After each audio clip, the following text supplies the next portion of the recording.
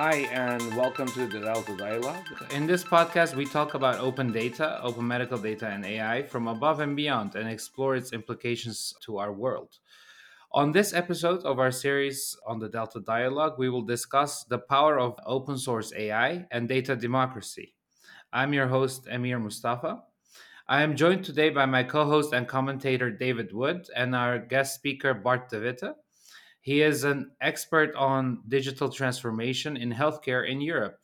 He is the initiator of the Berlin based nonprofit organization Hippo AI Foundation, which aims to make AI in medicine a community asset, creating a foundation for a sustainable and equitable society. The tech giant's perspective of our digital identity as it's becoming increasingly significant. How can we establish digital rights that protect privacy, autonomy, and dignity, particularly in a landscape that is dominated by the tech giants? Digital identity becomes more and more a thing. So we see that w- people can create avatars that look exactly the same, behave exactly the same as the original data donators. Um, some people are extremely, how do you say that? They are not sensitive about sharing the data and creating an avatar that really copies themselves. Like there's a company called avatar.ai or no, replica.ai, which collects all your data and it creates a replica of yourself. But if you look in the terms and conditions, yeah, you have the right to pull back your data, but you don't have any right on your AI model. So the model that is a replica of yourself is not in your ownership. So that means we need new digital rights, like rights that protect our right to integrity. All these things that we have seen in the analog world are not being um, translated into a digital context. Like in the European Fundamental Charter, there is in Article 3, which is the right for integrity, written that your body and parts of your body cannot be used for economical purposes. Of course, that had something to do with you're not allowed to sell your organs, you're not allowed to do anything with this. But it was a protection for human integrity. Now, when you duplicate your body and your behavior and everything, and you can create an avatar that 100% simulates you, in this world today, people can use this for economical purposes. So I'm a strong defender that we need that same right of integrity on our digital self. Like we need to see that um, a person is not only a biological entity anymore, we are also an informational identity. We are not only explicitly out of molecules, but also out of bits and bytes. That's what defines our identity. There was a very good philosopher in Oxford, Luciano Floridi, who did research on that.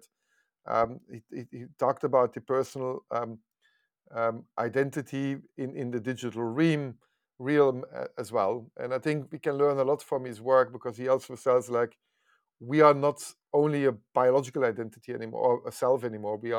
We exist out of an informational self and a biological self.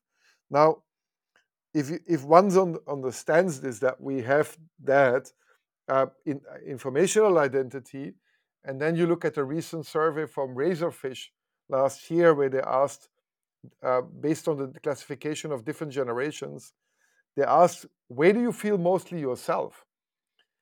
Then Generation Z uh, felt mostly themselves in the metaverse or in the digital world. That means their behavior and everything what they do and is defined on their informational identity, which is something they don't own and is a guest on a platform that more resembles a feudalistic system where somebody is a gatekeeper that can control and define terms and conditions, but not human rights. And that's the environment these people, this younger generation, is behaving and connecting. And I find this to be very dangerous when I think about this because you are suddenly defining your life and yourself in a world that is owned by some sort of feudal lord, call it Zuckerberg or whatever, Elon Musk or whatever, who that is, who defines then the rules on how we communicate, how we what we can tell, how we behave, who am I, what my predictions are. And I think um, we have not enough discussions about this, but I think ownership and digital identity become and digital rights are becoming extremely important if we want to protect the rights of our future generations. Because otherwise, we're going to go through exactly the same process as we did in our analog world, fighting feudalism, fighting those who created or doing exactly what we did with the Enlightenment, creating transparency, creating openness, access to knowledge. We kind of repeating blindly that what happened from the moment from the European Middle Ages to that what we receive now. And I think we need to, when we duplicate our world through data, and we are living in these digital worlds, then in these digital worlds we need exactly the same protection, not even more, as what we had in the analog world. On this topic, especially since you also mentioned feudal lords, call it Zuckerberg, call it Elon Musk. But in a world tending towards this kind of data concentration, what steps can societies then take to counteract digital feudalism and establish digital public spaces that encourage the democratization of data and knowledge? That's a good question. I don't have all the answers on it, and I think David already addressed that. I'm not against Web3 or and the tokenization, but I think um, there is part of the solution perhaps in that technology. Although the way how it's set up and the people behind these systems mostly are within that same space where cryptocurrency scams are happening and all that. So perhaps I'm totally biased because of that, and I don't have a clear view. I don't know. But if you look at history again, what did we do in history? We created public libraries. The Assyrians had medical text as public text. The Library of Alexandria in Egypt was a public library creating public access. The 600 BC, there was the House of Wisdom in Baghdad, which was an open knowledge system where they had a translation movement. We were living in the Dark Ages in Europe, but Baghdad was flourishing. They called it the Golden Age of Islam because they were translating knowledge from China, from Jewish texts, from others, and making that publicly available in public libraries. Cicero did the same in Rome, and then we started doing in our modern societies the same. We have everywhere public libraries. These are free spaces where you can access knowledge in a physical realm. The university library, the city library, everything else. Now, in today's world, they spend more money on the architecture of the building as the content itself. And I recently had a discussion with a city mayor of Zurich, and I asked her where the digital libraries were for their citizens. Not open data, but really libraries. Like, what can we do? Because the biggest library today is owned by Microsoft, and it's called GitHub. And that's the digital library of digital tools. And I think in analog to that former world where we had public libraries, our public infrastructure needs to invest in public libraries. Like, it cannot be that one single company in Redmond, California, is the biggest host of our digital libraries. And we all dependent. They do a really great job in giving access. So I don't criticize them. I think GitHub is an amazing place. And Microsoft, after they acquired it, an amazing job stabilizing that and giving access. But I ask myself, especially in the field of healthcare, where are our digital libraries that give each single person democratized access? Where are these public spaces where we don't have to pay for access? And I can relate to everybody's aware of the case where we did the same thing when we moved in the public library. We had scientific journals. I didn't have to pay to read a scientific journal in a university library, but now today in a digital world, I need a license in order to read a PDF on the internet, and I pay Elsevier or Springer more to access knowledge that was funded by public resources. And these companies like Elsevier and Springer, they are more profitable as Google is or as Amazon is. And they take public assets and put it behind a paywall. I think we need to learn from that mistake, because now we're fighting for so-called open access libraries in the scientific publishing community. But it means that we have to pay $8,000 to $10,000 to publish an open access paper, which is totally ridiculous from my perspective. And I think here the government missed a huge opportunity to create public spaces. And I see the same thing now happening when it comes to data and AI models. We need public libraries for that. So, who do you think is going to take the lead? Will there be new entities like Wikipedia, which created a free encyclopedia, which rendered a lot of the previous commercial libraries, encyclopedias, second class? Or will it be some other mechanism to create these open? I hope it's a mixture from everyone. I aim to do the same, because I don't see the governments doing anything. I've worked 20 years in that space, and so we are building a platform where we're exactly doing that. We are at the moment creating a library where we want to create the largest machine learning library for the medical space. We're doing the same in data, and kind of creating the same principles as what we did with what GitHub did for software. We're doing the same for medicine, and that's what we are striving for. That we create these libraries, but they will be open source license. So anybody who wants to build these libraries or copy these libraries is available to do so. But I I unfortunately don't see the government doing it. The European Union has billions of research funding. They created something, what they call the scientific cloud or the science cloud, completely failed. I don't think governments are really good in building these things themselves. But yeah, it's a good question. Like, it should be at least in a model, like we're doing our platform in a for-profit model. We cannot do that differently to get the funding, but the for-profit platform is under stewardship of the non-profit. Now, people will say this is a bit similar than OpenAI. No, there is a difference. Like, our non-profit is really accelerating open source, and OpenAI doesn't do that. So we want to create this stewardship model so we get the trust from the community to build these models. So yeah, perhaps it's me or we or us. We will see who gets the biggest trust. But at least what we found out, there was a strong need for publishers to um, have a library where they can store these things. Like, at the moment, they store it at GitHub, right, which is definitely not a place to store medical AI or medical data on. Why not? Just to be clear. Try to find a model based on clinical terms in GitHub. So it needs a new interface, a new search interface. So it could still be stored in there, but maybe there could be a tool that helps you find it. Yes, and there is also like, you can find it only today through research papers. And then in the research paper, there is a link referred to the storage. It's not only GitHub. Like, I know many clinician friends who store it at the web server of the university hospital. And we created a service called askpaper.ai in order to help people to get faster access to these links. So with Ask Paper, there is a browser extension. Every time people read papers, they can click on the browser extension and extract the links to the data sets.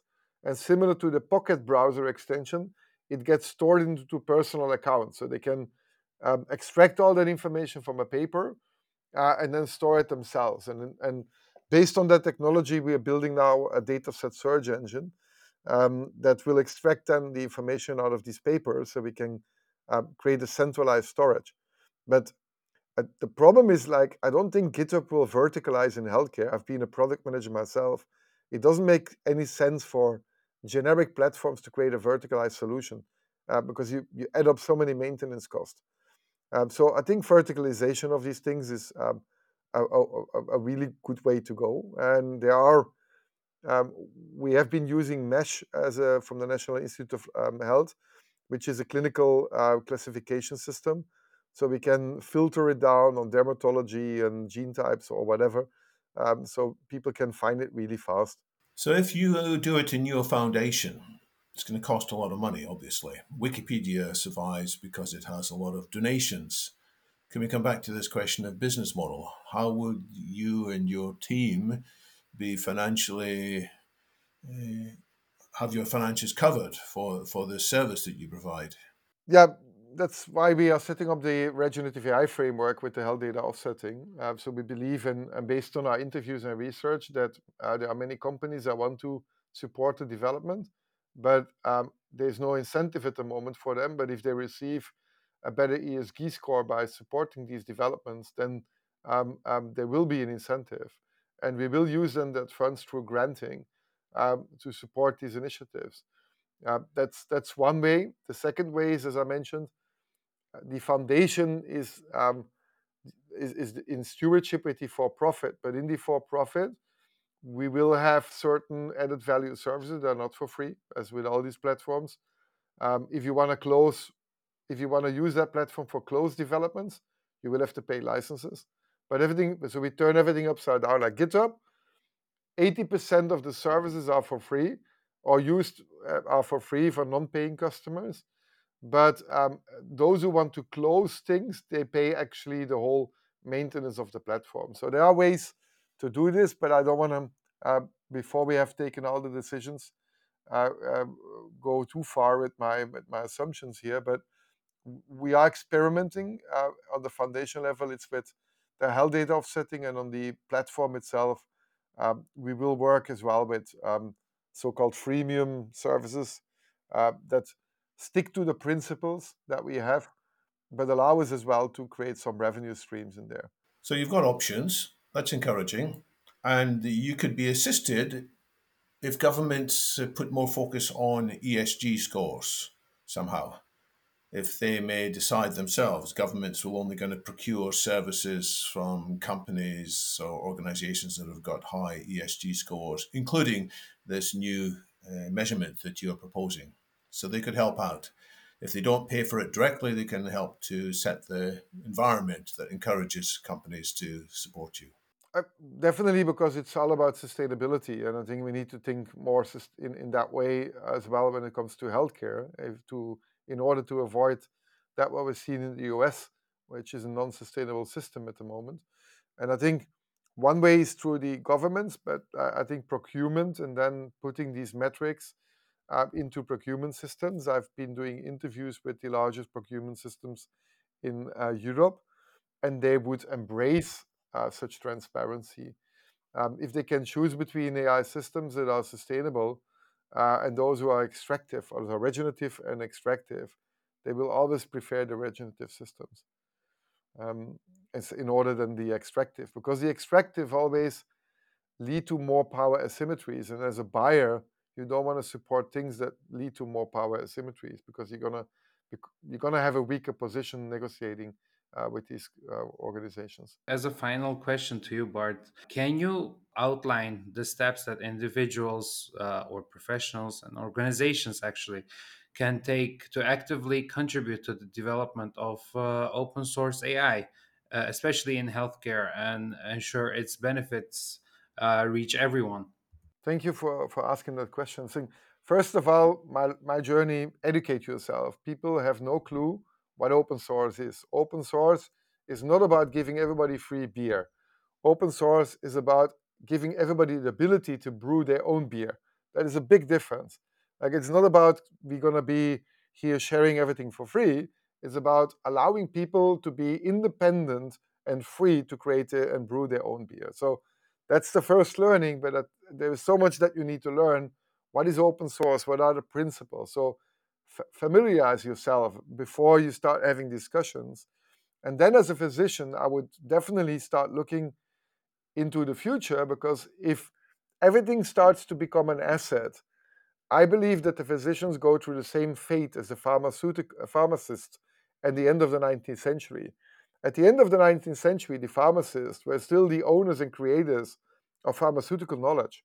Like, they were producing their own drugs. It was not industrialized. And then at the beginning of the 19th, beginning of the, was not 18th century, end of 18th century, beginning 19th century, no, it was right, end of 19th, beginning 20th century, the big pharma came, and then the pharmacists lost all their ownership of knowledge, and they became salespersons of pharmaceutical products. and they lost their power. They lost knowledge is power. They lost ownership. So if physicians don't really embrace open source, they will go through the same fate. And big pharma will not be big pharma. Like in their case, it will be big tech owning the knowledge. And there will be in power asymmetries to this information. So in order to avoid this, the only way for them is to democratize. And the difference between the 19th century and today is that the cost of massive collaboration is nearly zero. We are talking here to a system, we are hosted somewhere else, on our laptop at home. Just mentioned Sir Tim Berners-Lee, who created the internet. Cost of collaboration since then and now is nihil. So physicians can globally organize themselves and collaborate. So that means they can participate in communities such as ours. We just released 3 weeks ago our Discord server, and we have over 1,000 physicians, AI researchers in our community, which is something you can reach through askpaper.ai. And what we try to do is to give these physicians as much tools and resources as possible. And we still will start with education content that we learn them how to build these things. So participate, educate yourself, as well contribute. That means as a physician, you can perhaps contribute by annotating data sets. When you publish it under the right license. When you publish it, make it searchable, findable, accessible, and as well, when you procure as a physician, prefer open source tools. Like I know so many physicians who are using ChatGPT, there are many alternatives today. So if you use these tools, try to as well prefer open source. And then last but not least, if you over time, if you want to use these models, provide feedback, so we can also have the human in loop in there, and then together increase the performance of these open source models. So if somebody's listening and they say, "Oh, I shouldn't be using ChatGPT, I should be using an open source tool instead," where do they go? How do they find it? It depends which model. The biggest tool now, our platform, is Hugging Face. On Hugging Face, there are models that you can search. There is Open Assistant, there is Llama, there are many different out there that are open sourced. Llama is not really open sourced in complete sense, but it's still better than OpenAI. And Hugging Face offers as well a playground where you can use these things. But there are many systems out there that are already based on these open source models. So always look what is in the engine, if it's driven by OpenAI or if it's driven by an open source model. Although we are still at the very early phase, so it might be that you have to use OpenAI because for your specific domain there is not an alternative yet, but that is rapidly changing. There is so much coming out. There is Hugging Face is 1 million users now. They were 2 years ago with 100,000 users. There is massive growth in these communities. And I think we're just at the beginning of that transformation from closed versus open. So again, it comes to the basic thing, educate yourself about these things. Open source is not for nerds. It becomes relevant to all of us. I want to ask Bart if you have any closing remarks, anything you want to share. Well, anybody wants to join us, we are a nonprofit open source community. We have the first service that we created out for free is askpaper.ai. There is a Discord link. You can join us.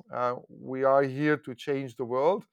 As you probably heard from the last hour, we stick to our principles. So everybody who wants to join, we have people from everywhere. We will start working with the community. We are building our platform together with the community. We follow as well the principles of open source doing that. So anybody wants to join, feel free to reach out. And whenever you are in discussions, don't try to be distracted from the lobbyist arguments that open source will lead to bad actors having the power to act badly. That is an absolutely bogus argument. Gutenberg was also confronted with monks who said, "Oh, giving everybody a book is as dangerous as giving a candle to a child." The monks were also opposing. This is all a matter of authority, and people always fight who have the authority fight democracy. So think further than just the plain discussions, and make it part of your conversation, because we all go in the age of the enlightenment 2.0, or we go in the age of the what we call the dislightenment, and this is all defined by what we together do together. Now, how can people find the Discord? Is it a matter of searching for Hippo online and then following links? hippoai.org. There is a link to the Discord server. We are a .org, so hippoai.org, not hippo.ai. That's not the other man, but hippoai.org. That's where you find us. I've been fascinated by what I've heard. I think this regenerative AI framework is an idea whose time is very due. So I look forward to seeing what will happen when more and more people can cooperate and collaborate, as Bart says, at almost zero cost. So let's take advantage of the tools that we have, cooperate at almost zero cost. So what will be done by all these people together? So I'm also fascinated to see what the reaction of the current owners of the large data lakes will be, how Google, OpenAI, Microsoft, and Facebook Meta will respond, because they have a big role in this future world too. We see a mixture of signs. Some of it's encouraging, like Meta having released Llama, partially as open source, so that's a step in the right direction. So I look forward to collaboration of a sort there too, rather than an antagonism, because there are room for multiple models here, rather than just a religious pure ideology. I think we saw during COVID what can happen when we open the walls of collaboration. We went never as fast in innovation as back then. And the reason why was because we had a shared enemy. And shared enemy is always a good reason to collaborate. We have seen this in Europe now during the last 2 years. And always make this joke that the global world, the Chinese, the Americans and the Europeans and the Russians and the Africans will collaborate when Death Star from Star Trek is threatening to destroy the world. That's the moment where we collaborate. So what more is this healthcare to collaborate when we all are confronted with some deadly disease somehow that is our little Death Star, and we all work together to eliminate these Death Stars, but making them accessible to everyone.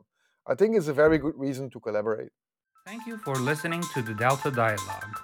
This episode is brought to you by the Yuan, a tech community focused on artificial intelligence in healthcare, machine learning, and related disciplines. I am Emir Mustafa, and see you next time.